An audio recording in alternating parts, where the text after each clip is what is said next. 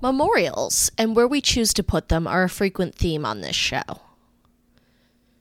Where we choose to place our monuments says a lot about our value system, what we consider important, and also where and how we want people to be remembered.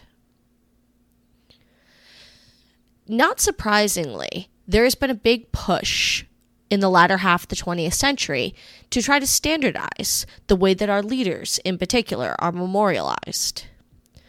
But Americans being what they are, American presidents still try to exert a little bit of personality on their particular grave sites. I'm Liz Clappin, and this is Tomb of the View. So I apologize in advance if this is a little bit of white noise this week, and I thought it would be nice to do something presidential for the inauguration. Apparently, I'm not the only one that is doing this. But since I won't have the chance to do this for another 4 years, why the heck not? So I apologize if you're a little bit presidented out, but I tried to take a slightly different bent. I have, in the past, been pretty clear about the fact that I really don't enjoy presidential history at all. I think it's boring. I can't name the presidents in order. I know the general themes. I know some of the important things that they did, but for the most part, it's just not my cup of tea.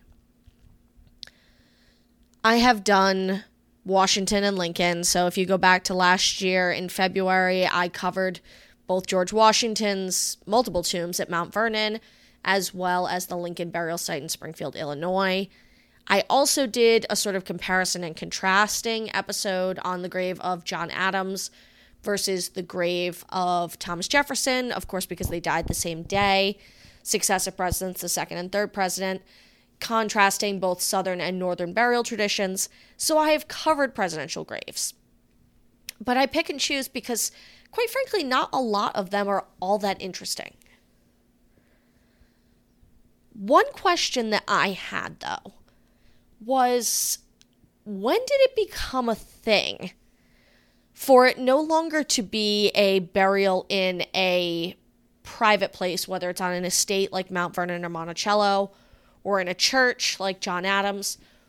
When did burial at presidential libraries become a thing? So the topic I want to tackle today is a slightly more modern one in presidential history. And it's looking at the rise and, to a certain degree, the fall of the presidential library system. And considering their value, both literally and figuratively, and why they have become a convenient, shall I say, dumping ground for presidential remains? Because it's not technically a standardized practice. There are no rules that say you need to be buried at your presidential library. Certainly, not every president has a quote-unquote presidential library. So where did this idea come from? Who started it? These were all questions I wanted to ask. And more importantly, I wanted to ask, how much thought is given to these grave sites? Are they part of the initial planning process? Do they happen as sort of an afterthought? I was a little surprised, basically, at the answers to all of my questions. I learned a lot. I'm going to be going a little bit first into what presidential libraries are, how they work, because I think it's important to understand. And then I'll go into the presidents who actually are buried at their presidential libraries. And I will take like a brief stop along the way to talk about those who have chosen not to be buried at presidential libraries and why. So, to start off with, let me break it down. So, as of Wednesday, we now have had 46 presidents of the United States. So, here is the breakdown of presidential burial spots based on where they're buried. 13 presidents are buried in public cemeteries. This is the biggest group. After that, the next biggest group is going to be private homes and estates. After that, a standalone memorial, think Grant's tomb. There are 5 of those. 4 presidents are buried in national cemeteries, 3 are buried in churches. And technically the second most, which I left for the end, is those that are buried at either a presidential library or museum, and that is 8 presidents. So we are going to be considering those 8 presidents today. And I will also mention, because really it goes back the past 10 presidents, so I'm going to talk a little bit about a couple in between who are not buried at presidential libraries and museums. But so it appears like, if you look at it just realistically, that a lot of the early presidents chose either private estate burial for the Southern gentlemen or church burial for the Northern, in the case of John Adams. Then public cemeteries kind of became the norm. The big standalone memorials are all like late 19th century, which doesn't surprise me because, the Victorians, they love a good monument. National cemeteries become more of a thing in the mid-20th century. Most of those are associated with things other than the presidency. So, for example, Taft was a member of the Supreme Court. That's why he was buried in Arlington. Then, obviously, in the late 20th century, this is when we see the rise of presidential libraries as the preferred burial space. Now, it is worth noting, every president has a library, meaning a collection of papers, of materials, of various mediums that are associated with his presidency.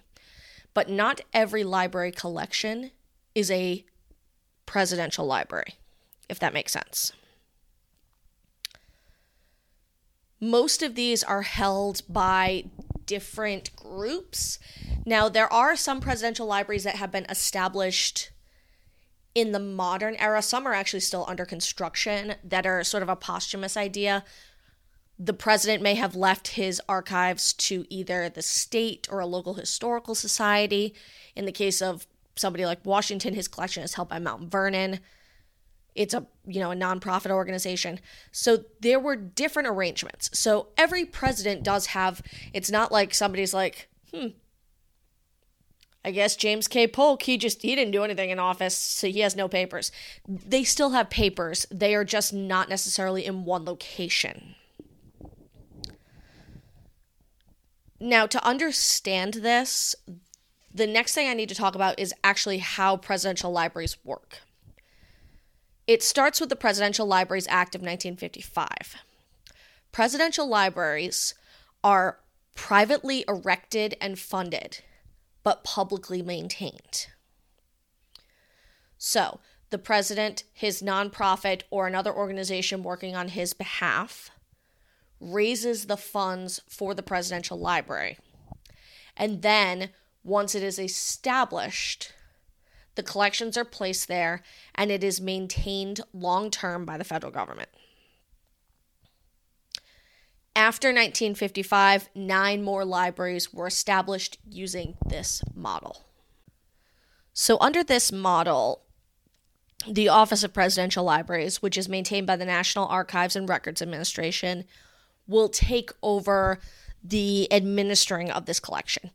Now, these collections, obviously in the modern day, include a lot more things than they may have historically.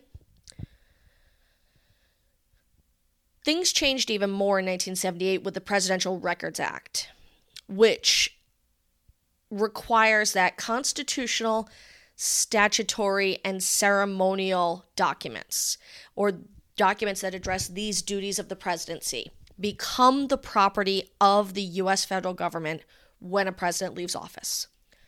So this basically means most of the collection by default. So the Archivist of the United States assumes custody and allows the the presidential library to become the repository of them.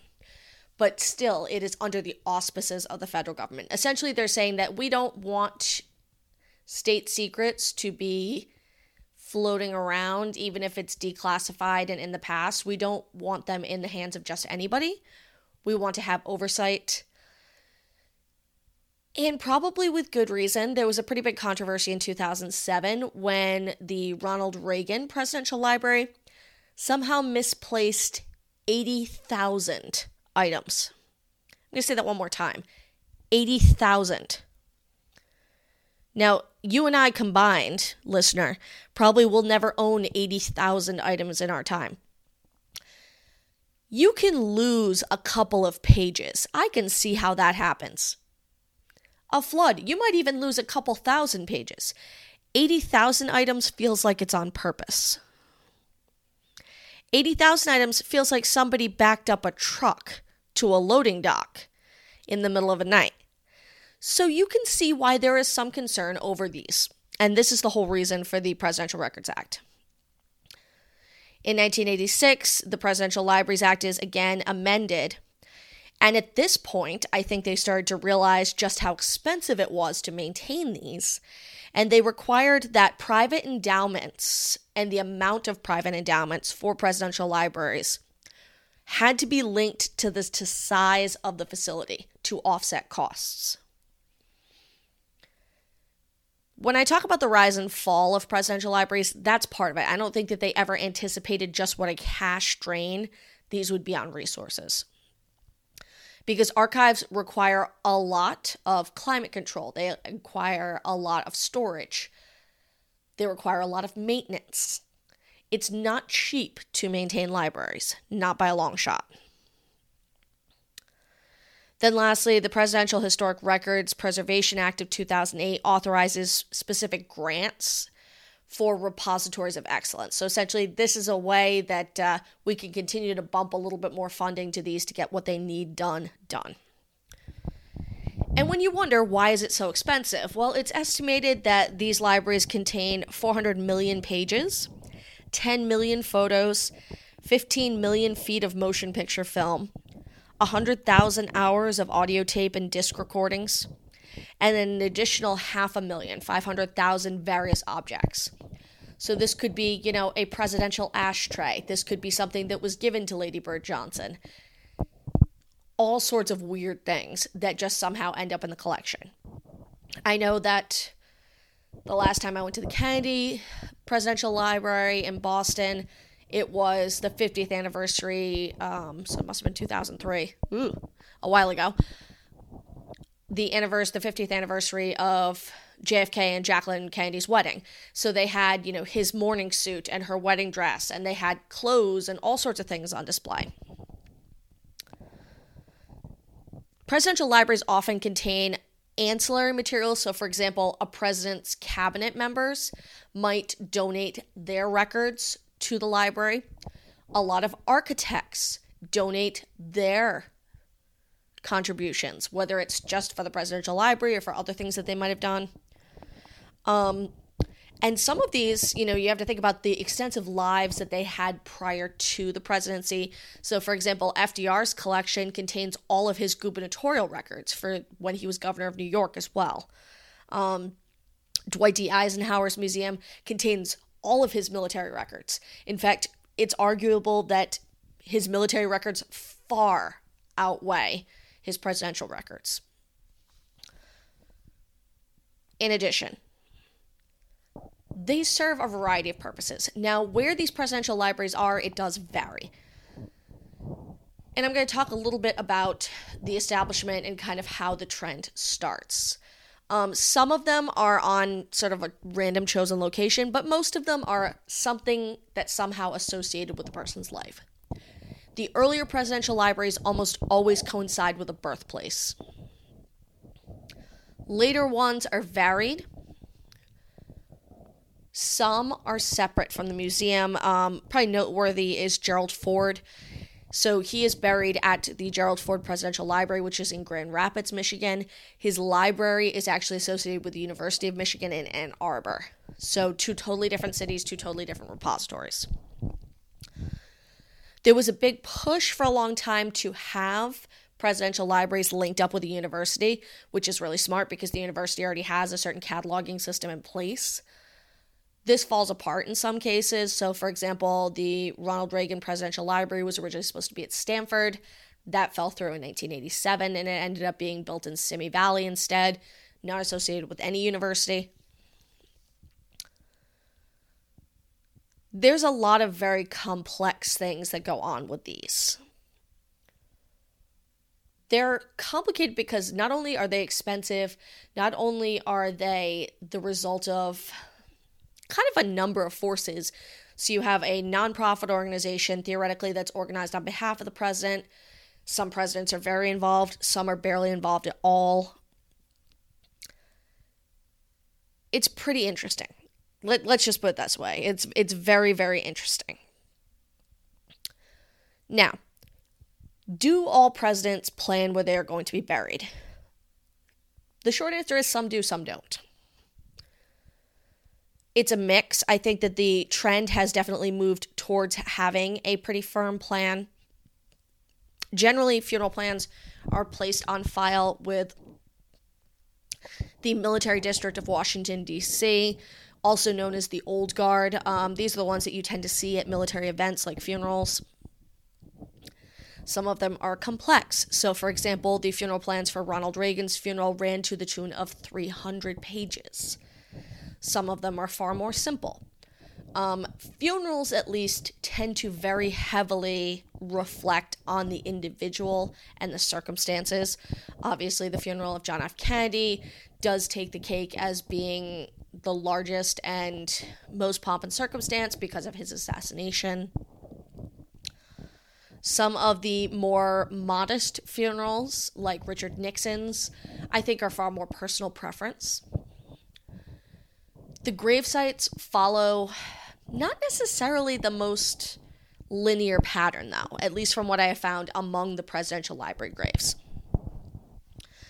So what I decided to do is I'm going to run through them chronologically in terms of death, not necessarily in terms of presidency, just because I think that's kind of the easiest way to do it. To start off with, I will mention that we're going to be talking about a number of presidents. There are 3 presidential libraries that I have to get out of the way right away. So that is the John F. Kennedy Presidential Library, which is in Boston, designed by I.M. Pei. That is not Kennedy's burial site. He was buried at Arlington National Cemetery, as I'm sure you already know. So he is eliminated from the running. He has a presidential library, which is intact, but his burial site is not there. Lyndon Baines Johnson also has a presidential library, but he was buried on his family ranch. So, two totally separate. His burial spot is not associated with his presidential library at all. The third is Jimmy Carter.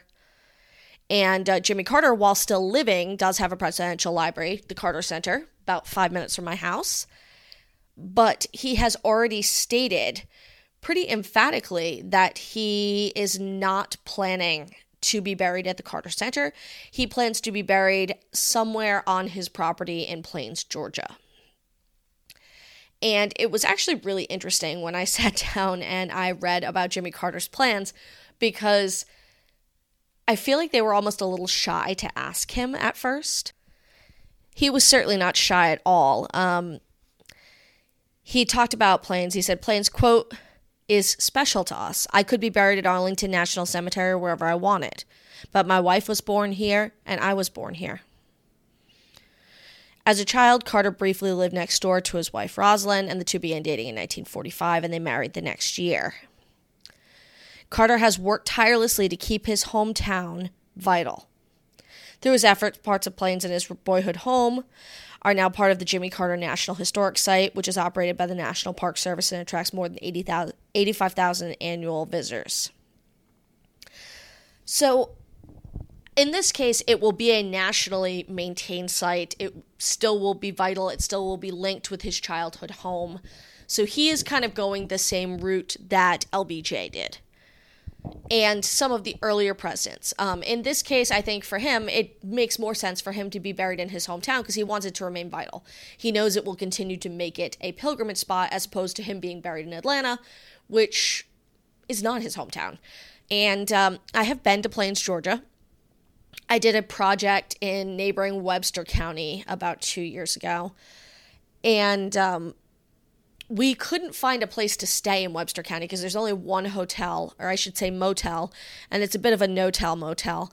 So we drove to nearby Americus, Georgia, which, to call America's booming might be a slight over adjustment. But it's hard to describe if you haven't been out there just how in the middle of nowhere this place is. I mean, it's lovely country, very pretty, peanut farms, but there's not much out there. So I kind of commend Carter because he is cognizant of the truth of the matter and is sticking to his guns and wants to do the best for his hometown. I will talk a little later about some of the other living presidents. I will say that in terms of Donald Trump in particular and Joseph Biden, we don't know yet. They have not made statements, but I'll speculate a little bit more on that towards the end. So, the question of where did this tradition start? Well, not surprisingly, it starts with FDR.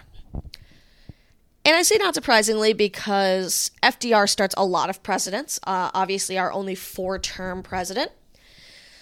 So FDR died pretty suddenly on April 12th, 1945 of a cerebral hemorrhage. He actually died here in Georgia at the Little White House, and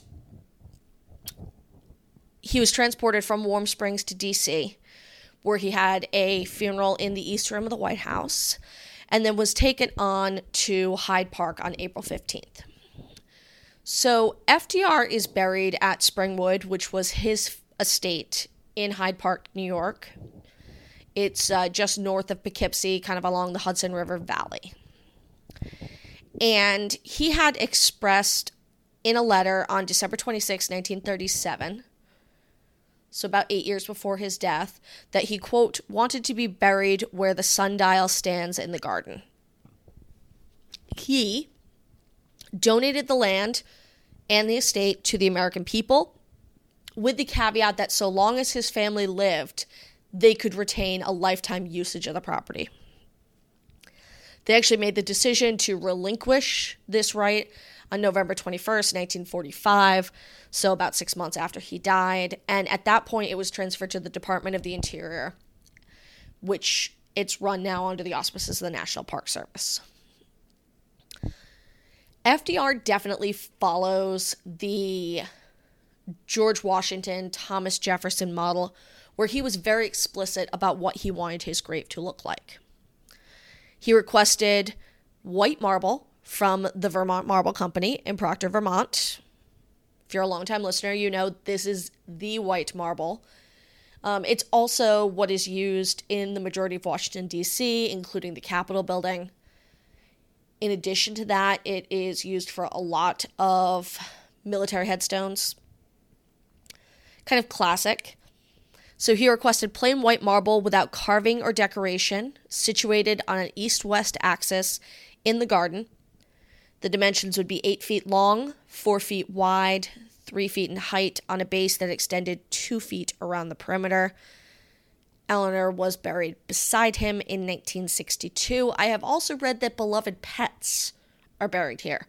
I was not able to confirm that, but I have read rumor that there are pets.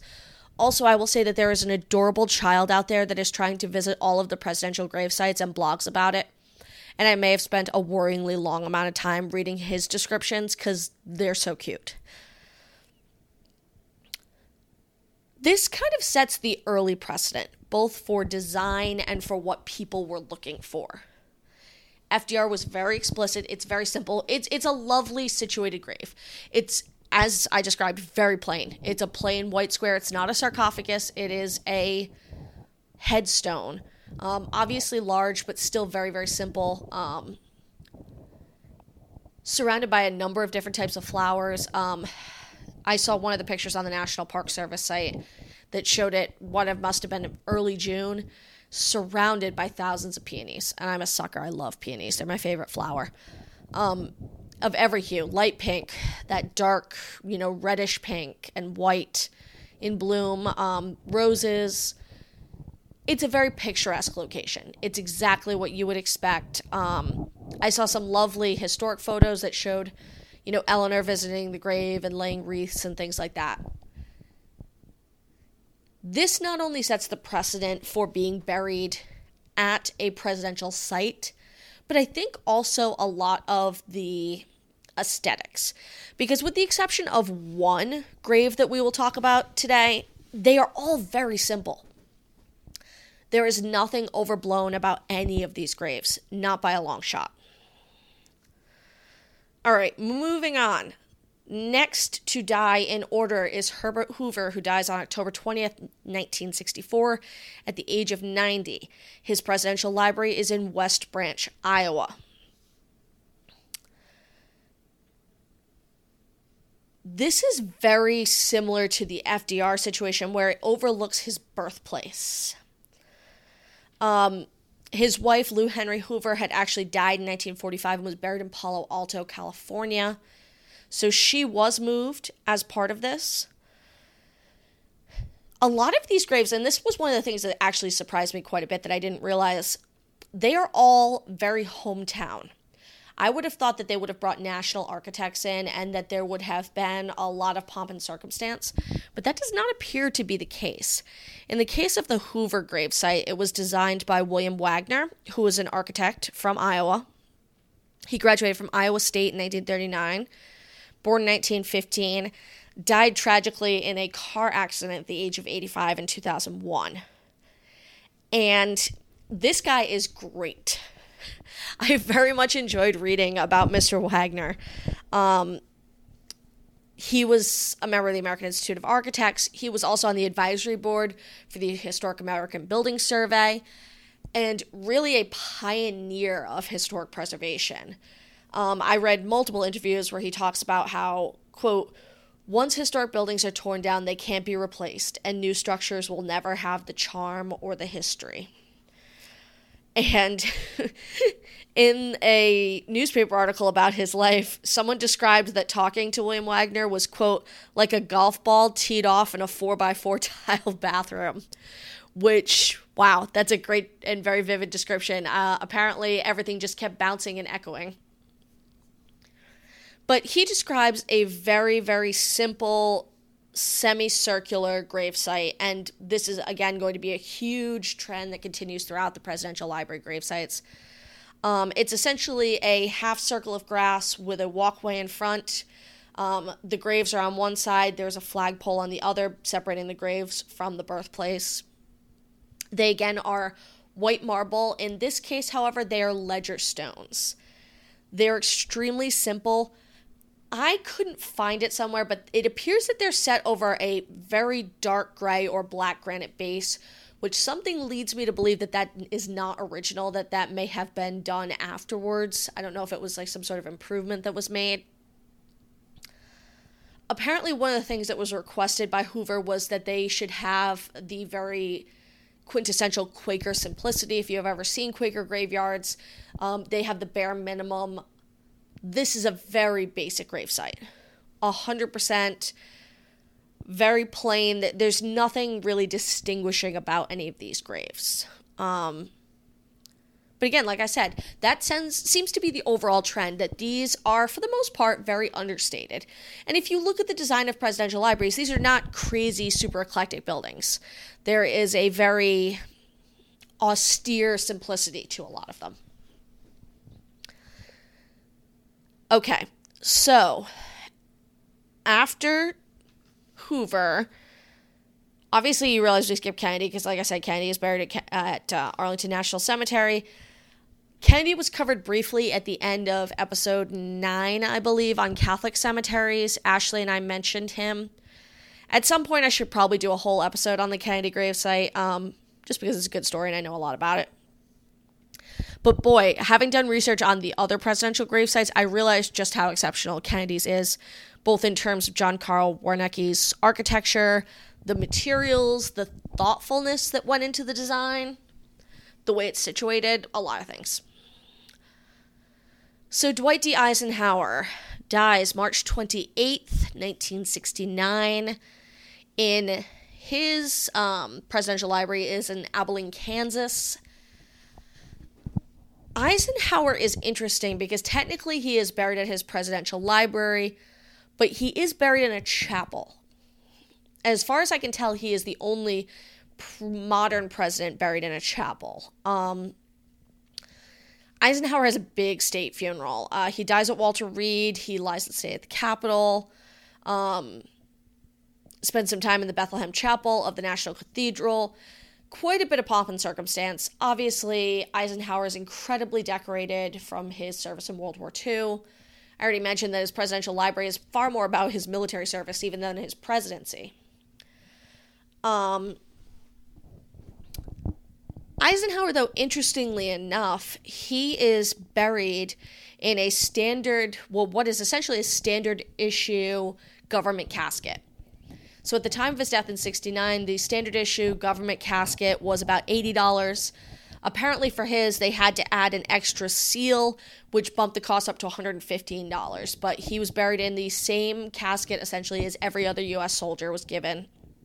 He was buried in his World War II uniform with the very classic, iconic green jacket, which, had the name Ike on it. You've probably seen the pictures. Despite the fact being he was one of the more decorated members of the military, he was only buried with three medals: the Army Distinguished Service Medal, the Navy Distinguished Service Medal, and the Legion of Merit. So the chapel, and it's so interesting because I later read a pretty scathing review by another architect of it. It's extremely modern architecture. It does predate. It was built 1965, 1966, and it looks like it. This chapel has a very prominent steeple. There is a lot of stained glass. It's a little tacky. I would say it's borderline, but without a doubt, I think it's also the most interesting space of any of these presidential library burials, by far. Again, it's situated directly across from the Eisenhower birthplace. In addition to the stained glass windows, there is a lot of travertine. All of the woodwork is walnut. There is a very impressive embroidered tapestry that has the prayer that Eisenhower recited his first inaugural address on January 20th, 1953. The chapel was prepared before his death, so he and his wife's oldest son, Dowd Dwight, poor kid, who died at the age of 3 in 1921, was moved there in 1966. Then Eisenhower would be buried in 1969. Mamie would join him 10 years later in 1979. All of this design was done by a James C. Canole, C-A-N-O-L-E, graduate of the University of Kansas in 1949. He died in 2006. He was the state architect of Kansas starting in 1961. So this seems to be the most institutional, quote-unquote, of the architects because he did work for the state. In a cruel tease, the Eisenhower Library does have a whole paper where he breaks down and records his memories of the entire building of the chapel, but it's not digitized. And sadly, right now, I can't travel to Kansas. So if I ever do find that, I would be very interested because I think there could be an interesting paper in this. But essentially, kind of floating in the middle of the chapel are these freestanding travertine walls with, 3 quotes on them, and then the 3 graves are inside. There is a ledger stone on top, so a stone ledger, and then at the base is a small bronze placard that actually has the names on them.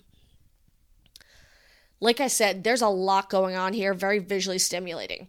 And then on the back side of that freestanding kind of 3-walled enclosure that encloses the graves is the meditation space. If you have seen this type of church architecture, basically in any local church or things like that from the 50s and 60s, it's pretty spot on. It is very of the time. So I could see how people could be a little bit critical of this particular one.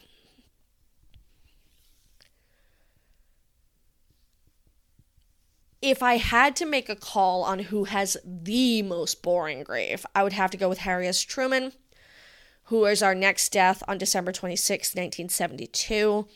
His presidential library is in Independence, Missouri, a place that, likewise, I don't have a lot of thoughts on. This was the first presidential library built after the 1955 Act. his grave is very much out in the open. So he is buried in the courtyard in front of the entrance to the library. So essentially it's just the two graves in the middle of like the front plaza. You know, they're surrounded by bollards with chains, so like you can't stand on top of the graves, but they are kind of by themselves. There is far less landscaping than some of the others. A lot of the other presidential burial spots seem to be like in little nooks and alcoves that are part of the property but are not front and center. These are very front and center. They are gray granite ledger stones. From what I can recall, Harry Truman's obviously has like the presidential seal on it. Bess Truman, who died in 1882, so 10 years after her husband, hers is, I'm trying to remember what was at the top of hers. I think it was like a laurel wreath, something very traditionally funerary. In addition, Margaret Truman Daniel, his daughter who died in 2008, and her husband, Clifton Daniel, were cremated and are also buried in this little memorial plot area. They're kind of like low hedges, very, very nondescript plantings. This is the one that it's very forgettable. Even though I read about it recently, I'm still kind of like, I can't say that much about it. Could not find a distinct architect on this one. There is also far less planning than some of these other spots, so it's kind of like, I wonder if it was just incorporated in with the construction of the building. Now, there is a huge jump. So a jump of 22 years before we have the next death. And that is Richard Nixon, who dies on April 22nd, 1994. Nixon obviously leaves office after his resignation in a bit of disgrace. So there hasn't been a presidential death since he was in office at this point. He has nothing in D.C. Nothing. He does not lie in state in D.C., no proceedings at the White House, nothing. He always said he very much felt like he was an outsider in Washington. Certainly after his presidency, he did not feel welcome there. But it's very interesting because when you read about Nixon's funeral, there's a great deal of outpouring of support, and everybody was there. All of the living presidents at the time. You know, Nixon seems like a fairly simple guy, you know, buried in a wood coffin. His grave by far has the most, you know, basic and very delicate markers. He also is buried at his birthplace. So his birthplace is just steps away from where he was buried. It's very, very close. I really wish his grave marker looked, because he has like a rough cut, like boulder granite sign with a bronze plaque on it outside the birthplace. And at first I thought that was the grave, and I was like, oh, that's cool. I love that. But it's not. His and Pat Reagan died in June of 1993, right before him. So she was buried before him. They have very simple slanted black granite stones, which the early 90s seems a little early for this, but hey, Richard Nixon was a trendsetter. But yeah, it's so interesting because, I mean, Billy Graham officiated his funeral. He was eulogized by Henry Kissinger and Bob Dole. You know, watching footage from his funeral, I mean, it was a very emotional event. There was a big outpouring, especially when you think about how kind of unpopular he was afterwards. It's not printed anywhere, but I did think it was interesting. I saw a copy of the program for his funeral. And the quote that they chose was, quote, "We think that when someone dear to us dies, we think that when we lose an election, we think that when we suffer defeat, that all is ended. Not true. It is a beginning, always." Interesting for a philosophy for that particular man. But again, the overall trend seems to be a semicircular area with plantings around. Like I said, by far, these are the smallest. And I mean tiny, like if you were in any other cemetery, I would have said you were going for the bargain option. They're small, slightly slanted, but definitely small. Not quite garden style markers, but definitely small black granite markers. To swing the opposite direction, 10 years later, when Ronald Reagan dies in June of 2004, we get into his 300-page funeral. Reagan arguably, and I don't have necessary numbers, has the largest funeral since JFK. And I'm not sure, based on population, whether it was technically bigger or not. I can say that when he lay in state in California, 108,000 people came to visit and file past his coffin. When it was taken to Washington, almost another 105,000. So over 220,000 people. So almost 250,000 people came to see Reagan when he was lying in state. And I will say personally, this is the first state funeral I really remember.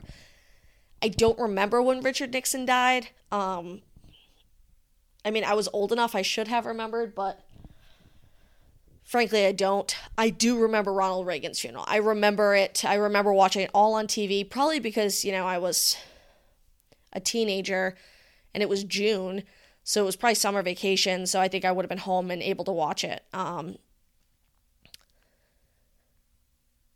Betty Road, who was the assistant Senate historian at the time, talked about how Reagan-style funeral, quote, became the standard procedure of the 20th century because with the advent of television, it gave the American people the opportunity to participate in the funeral in a way that they couldn't before.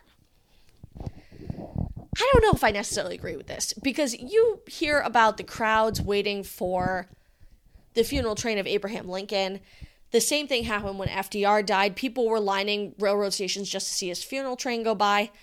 I think there's always been a fascination, even going back towards George Washington.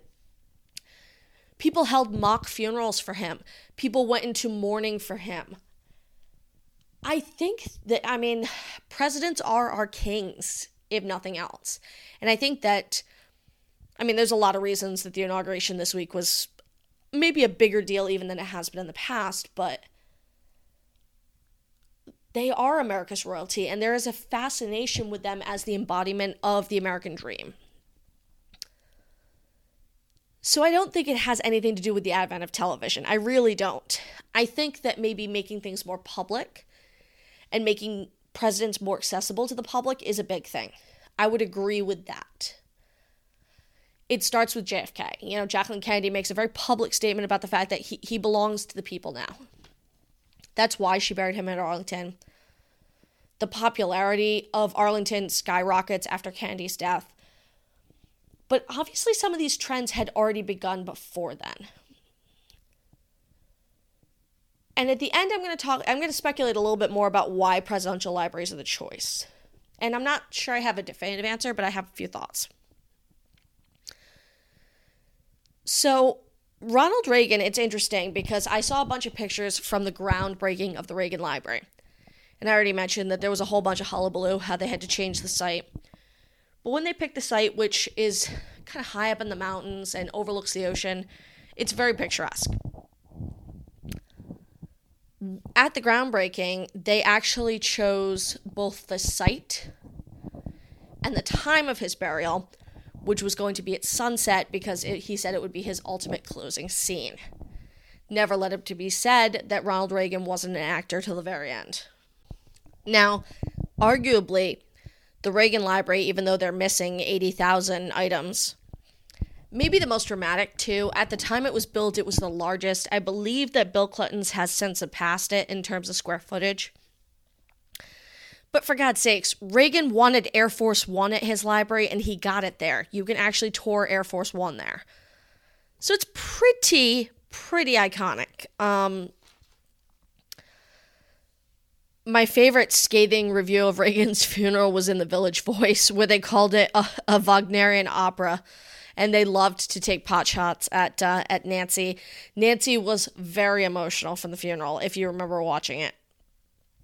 She joined Ronnie at the site in 2016 following her death.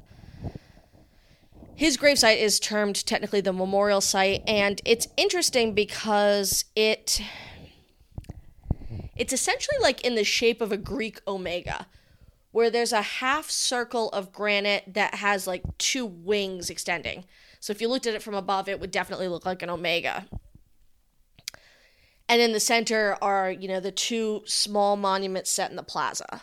So this was my favorite for a couple of reasons. I found a fantastic diary documenting from the day that Reagan died to the day that the burial was concluded, written by an employee of Suhor Industries, S-U-H-O-R, Suhor. I'm not sure how you actually pronounce it, but they are the vault company who created the bronze vault for Reagan's casket. Talk about like how they drove it on a flatbed across the country through the whole process of them opening it up, working through the night. So after the funeral, when he was interred, how they interred him. I'm going to post a link to it because it's way too long to read on air, but it's actually really fascinating. So Reagan's funeral was handled by Service Corp International, SCI, who are the kings of the funeral industry, based out of Houston, Texas. But it's just so interesting about how tightly controlled it was, and them talking about the Secret Service wanting to search the vault and them struggling because they realized they couldn't take the 900-pound lid off. Really fast. Like, if you were interested in how, like, the actual logistics of how this stuff works, like rolling this 5,000-pound bronze burial vault into the pre-poured concrete slot that had been poured, 30 years before, getting it in there and getting the rollers out, and how they had to put 20 pounds of crushed ice to support it underneath. I know I'm a nerd. I know I'm really into this stuff, but for me, it's that logistical stuff that I live for. I am far more interested in that than the long list of dignitaries that was at his funeral. The how and the why and the technical aspect of it are very interesting to me. I know that might not be what other people are into, but to me that's way more interesting, and kind of like the ingenuity and how they had to get it all done before dawn and how excited they were about getting it completed. The fact that the next morning when you went to the gravesite, you couldn't even tell that the burial had happened because where they had ripped open the earth to bury the coffin, they had poured a new concrete sidewalk by the time dawn came around. Like, that to me is just crazy, the amount of work that goes into that. That's what happens when you have a 300-page plan for your funeral. Everything is timed down to the exact moment. Reagan, in his case, on that sort of omega-shaped surround, it says, quote, "I know in my heart that man is good, that what is right will always triumph, and there is a purpose and worth to each and every life." So, interesting. I don't think I mentioned on this, Hugh Stubbins and Associates were the architects on this particular one. Again, because it was incorporated into the original plan, it was basically executed from the beginning on out. Poor W. George Bush Jr., George Walker Bush, he was the first president to have two other presidents die under his reign.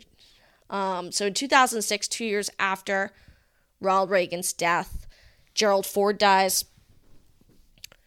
On December 26, 2006, making him, I believe, the second president that died on the 26th of December. They always say a lot of people hold on for one last Christmas. I guess it's true even for presidents. Gerald Ford, as I already mentioned, his presidential library is in Ann Arbor, whereas his museum, Presidential Museum, is in Grand Rapids. So this is the museum, not the library. The Gerald Ford Museum wins, hands down, for the jankiest website. In my notes, I write jankiest website 1997 ? Because that's when it looks like it was created. It has like a clip art American flag. I mean, I was looking at it, I was like, what is going on even? This was designed by Marvin DeWinter, who went to the University of Michigan. And I read an in-depth article where he was interviewed in 2010. And he breaks down essentially the design of the whole library. And it's interesting because he actually was the architect who was very critical of the place of meditation. And he was critical of it because he said that it does not feel like it incorporates into the site at all. And I would tend to agree with him. Like, if you look at the Dwight Eisenhower Library, if you look at the birthplace, it's kind of like we have this super modern chapel. One of these things is not like the other. And certainly, having studied the Kennedy gravesite, the idea that that needed to seamlessly integrate into the existing style of Arlington while still being reflective of the president himself, it's a challenge. As an architect, it is a challenge. And in the case of Marvin DeWinter, like the previous example with the Reagan Library, he started to plan the burial site when he planned the museum. I actually saw a news story that I watched with the curator of the museum. I did not realize that people from Grand Rapids were known as Grand Rapidians, and I very much giggled every time I heard that because it sounds fake, but also I don't mean to demean the people of Grand Rapids. It's just I never thought of it as Grand Rapidians. The Gerald Ford site, it's interesting because this one I had to think about what it looked like. When I wrote my Kennedy article, and fun fact, if you are in gravestone studies and you read about a quote-unquote modern site, yes, the Kennedy grave site, despite the fact that it is more than 50 years old now, is considered modern in the history of gravestones. It is extremely difficult to find peer reviewers for your articles because in the world of gravestone studies, most people stop at 1850. So my peer reviewer, and I probably shouldn't even admit this because it makes me sound like a terrible academic, made 2 comments. One was, I forget, it was something very basic, like just about like how I referred to something. The second one was, have you ever been to the Gerald Ford burial site? It's beautiful. And I remember I had to look it up and I was like, yeah, no, not so much. I mean, it's fine. Again, it's kind of forgettable. But the interesting thing is that I would not have known this. The site, which overlooks the river in Grand Rapids, was actually created. So there is a hill there. And it's interesting because they build almost like a mound, and there is kind of like a curved recess into it. So it almost looks like a receiving vault, except there's no actual vault opening. So they planted trees on top of the hill, and then there is like a curved opening, which makes kind of like a nice little park. And the memorial itself is kind of like a rough-faced concrete with raised metal letters. So this makes it kind of unique compared to other presidential libraries. So I respect that about DeWinter's design because it does set itself apart. It's a little bit more rustic. The quote that is on there is pretty simple. Lives committed to God, country, and love. When Betty died in 2011, she was also there. But I will say he was super excited about this. He described it as the panels that are set into the hill peel back like sections of an orange. So, like with Reagan, what they did was at the time that they built it, the actual concrete like opening for the grave was built into the hillside. So that when the burial happened, essentially all you had to do was pop one of these covers off, slide them in.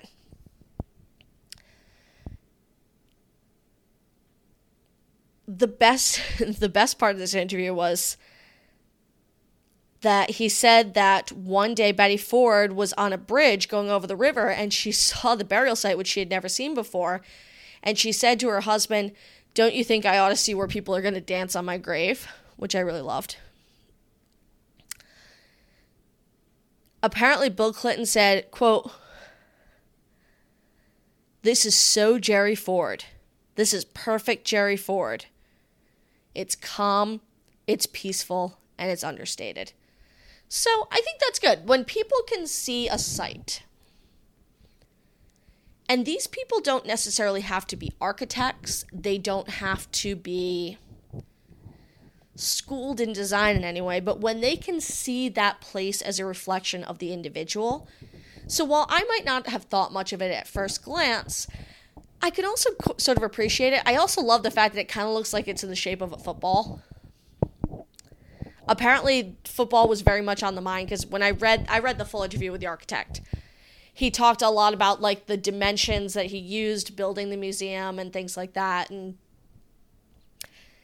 I mean, Gerald Ford, other than the fact that in my mind he looks a lot like Buffalo Bill from The Silence of the Lambs, the other thing, I don't tend to think of him as being particularly presidential in other aspects, but everybody knows the football side of him. So, which brings me up, and I'm not going to spend a ton of time on Bush Sr., just because his funeral was only, at this point, almost 3 years ago now. I'm sure that most of you saw it on television, and it's still pretty fresh in your minds, so I'm not going to go too deep down that rabbit hole. But the Bushes, like the Eisenhowers before them, did have a daughter who died at the age of 3. Robin Bush died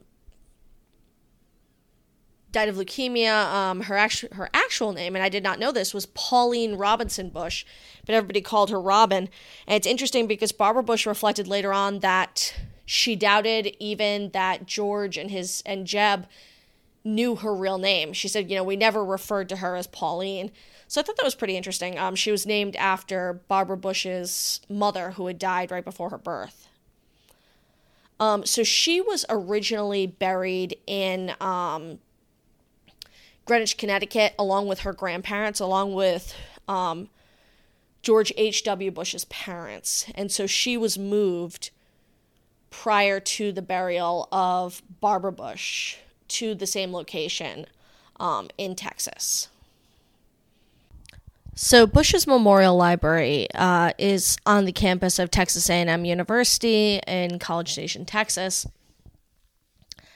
And it's interesting for a number of different reasons, but primarily I think it's interesting because in terms of design, this is definitely the, shall we say, most demonstrative. I don't want to say that in a bad way. It's a little gaudy, but everything's bigger in Texas, right?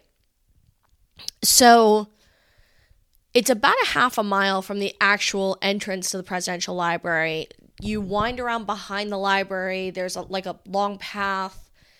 You go past the Barbara Bush Rose Garden to this clearing overlooking a lake. So you basically go around the lake, and on the other side of the lake is the gravesite.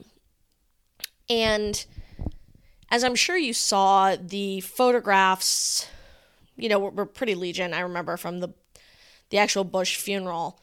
But there is a very distinctive fence around the edge. And the fence has gold stars. So it's, a pretty typical, black steel or cast iron fence, probably steel. There is, a low stone retaining wall. It's the most, I think, thoughtfully designed, probably, of the modern burial spots. And then inside, there's another one of these kind of omega-shaped, almost like a palladium window-shaped plaza with the presidential seal in the middle. And then beyond it are the just 3 very basic gray granite markers. Bush in the center, flanked by his wife and Robin. And behind Bush, there's a white Carrara marble cross. In terms of design aesthetic, so while the outside with the, gold stars that are on the fence are a little bit on the gaudy side, the interior is actually very simple. They are actually smaller markers even than Richard and Pat Nixon's. It reminds me most, if I were to talk about grave sites, actually of Robert Kennedy's gravesite at Arlington. So not JFK's, but Robert Kennedy's, which was designed by I.M. Pei, same architect who was commissioned for the Kennedy Presidential Library. Robert Kennedy was a big advocate of just like a plain white cross, and so he has a plain white cross as his marker. But there is a small plaza with a water feature behind it that was designed by I.M. Pei, but the Bush graves themselves are very simple, whereas the surround is a little bit more exotic. But I think it's great. One of the reasons that he chose that location by the lake, though, was because the lake has a public policy that anyone can fish there. And so prior to both his and Barbara's death, because Barbara died about 6 months before her husband, you can actually see there are photographs of Bush himself catching catfish in the lake. So I do kind of like that. I like the idea that it's incorporating the character of the individual with the gravesite. Now, in addition to that, one of the most interesting things that I read about this was that prior to Barbara Bush's death, the plans of Bush Jr. were actually different for his burial, and that this particular site actually changed his mind, which I'm going to read to you a little bit from an article in The Statesman, which is a Texas paper. Former President George W. Bush and his wife Laura had an upgraded reservation for an extended stay here in Austin, but they have changed their minds and will not check in when they check out. Okay. Back in October of 2016, I told you that the Bushes had decided on the Texas State Cemetery in East Austin as their eventual final resting place. The Texas State Cemetery Committee and cemetery staff are honored that President and Mrs. Bush have chosen the cemetery for their burial sites, Harry Bradley, the superintendent, said back then. Now comes word that the Bushes have changed their minds and instead plan to be buried on the grounds of the George W. Bush Presidential Library at Southern Methodist University in Dallas, Texas. Bush spokesperson Freddie Ford confirmed the change. The reason, he said, was simple. Quote, when President Bush went to his mother's burial, which was at the Bush Library at College Station, he felt that there was a nice permanence to the library there, and he and Mrs. Bush decided that they wanted to do the same thing, so they will be laid to rest in Texas. So it's interesting because I read the previous article that he alludes to about 2016, and the fact was they were actually very enthusiastic about being buried in this public cemetery, which has quite a few famous burials as well.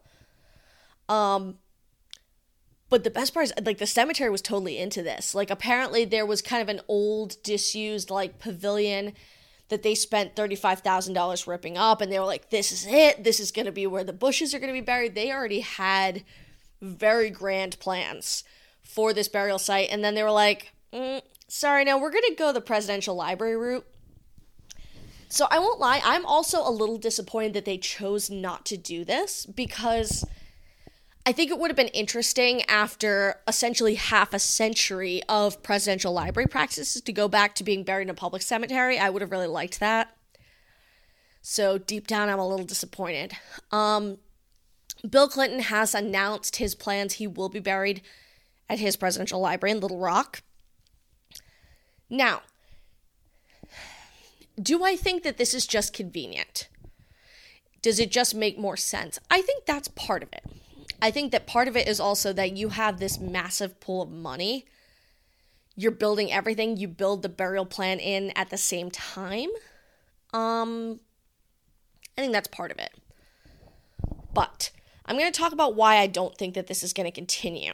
So, I read this article. Will the Obama Center include gravesites? So, when James L. Skip Rutherford, a close friend of President Bill Clinton, was overseeing the planning and construction of the Clinton Presidential Center and Park in Little Rock, Arkansas. Whoops. The Chicago Sun-Times is trying to bump me out. No, I don't want to subscribe. It's okay. I can paraphrase it. I don't need to read you the actual article. This is one of the perils of being a researcher. But essentially the problem was that, so they chose, like, when the Clintons brought it up and they were like, hey, if you're planning it, go ahead and we'll pick out the spot and we'll go with that. In May of 2017, during the planning of the Barack Obama Presidential Center in Chicago, which is supposed to be in Jackson Park, a switch was made where they decided that it will not be part of the National Archives, but rather Barack Obama's Presidential Library will be part of a quote-unquote new model where the nonprofit Obama Foundation will partner with the National Archives, where the National Archives will help them to digitize what needs to be digitized. I wonder in the future if presidential libraries will go this route. I think that the national government has realized that they are very expensive and tricky to maintain. So I think that they are already starting with the planning of the Obama Library to step out of the picture. Likewise,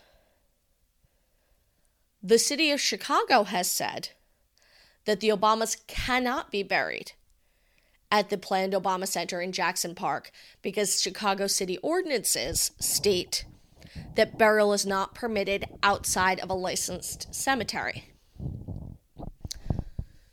Now, there are no words what the Obamas' official funeral plans are.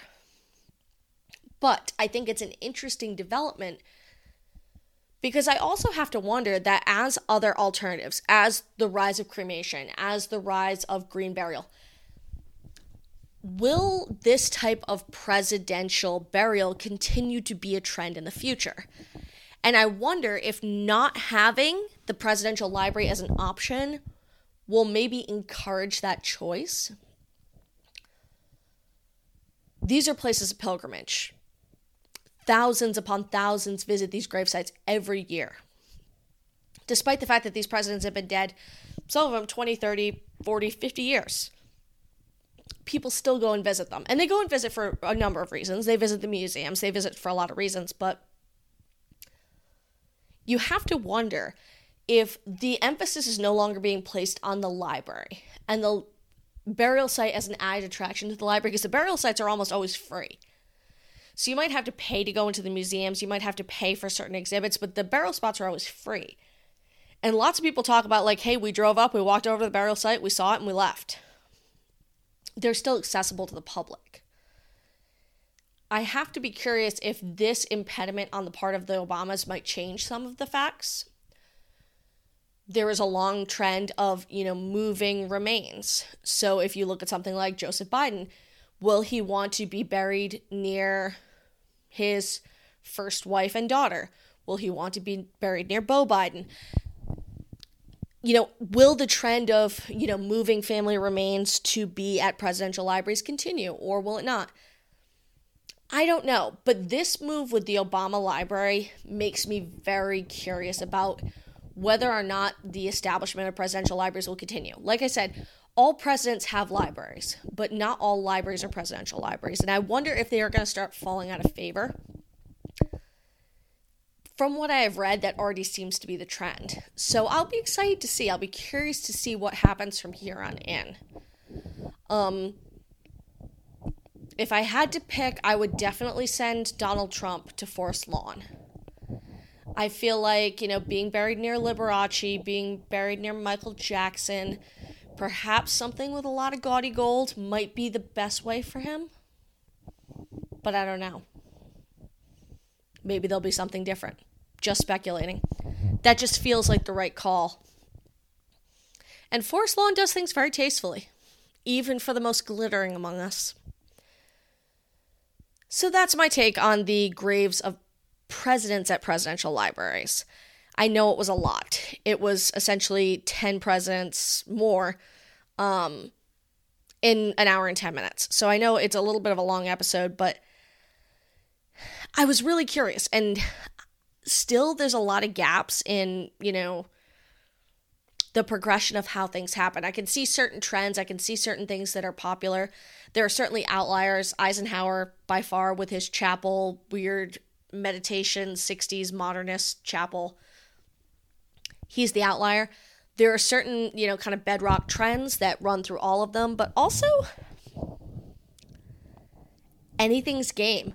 I think that there is still a lot of room for individuality and expression, even though all of them follow in a similar vein. So hopefully that didn't bore you too much on a week when there has been a lot of presidential history and a lot of presidential facts. Maybe it'll inspire you once they reopen, because all of them are closed right now, to go out and visit some presidential grave sites if you can. As always, thank you for your ratings, reviews, following along on social media. If you are liking the podcast, please, please, please take just a couple of minutes, sign in, and give me a 5-star review, because it really does help make me more searchable to all of those new guys and gals out there. I am on social media, Facebook, Tomb with a View Podcast, and on Instagram at tomb.with.a.view. Got some exciting stuff. Still waiting for my new podcast equipment to come in. Makes me very nervous. It's taking forever, but I am still waiting for it to come in. Hopefully that will arrive next week. Fingers crossed. We shall see. As always, if you have any suggestions for upcoming episodes, things you would like to hear about, questions for me, feel free to reach out either via social media or at my email address, tombwiththeviewpodcast@gmail.com. But for now, happy Inauguration Day. Joe Biden, really hope you don't die yet. We've got plans for you in the meantime. So we won't talk too much about your burial spot just yet. For now, I'm Liz Clappin, and this is Tomb with a View.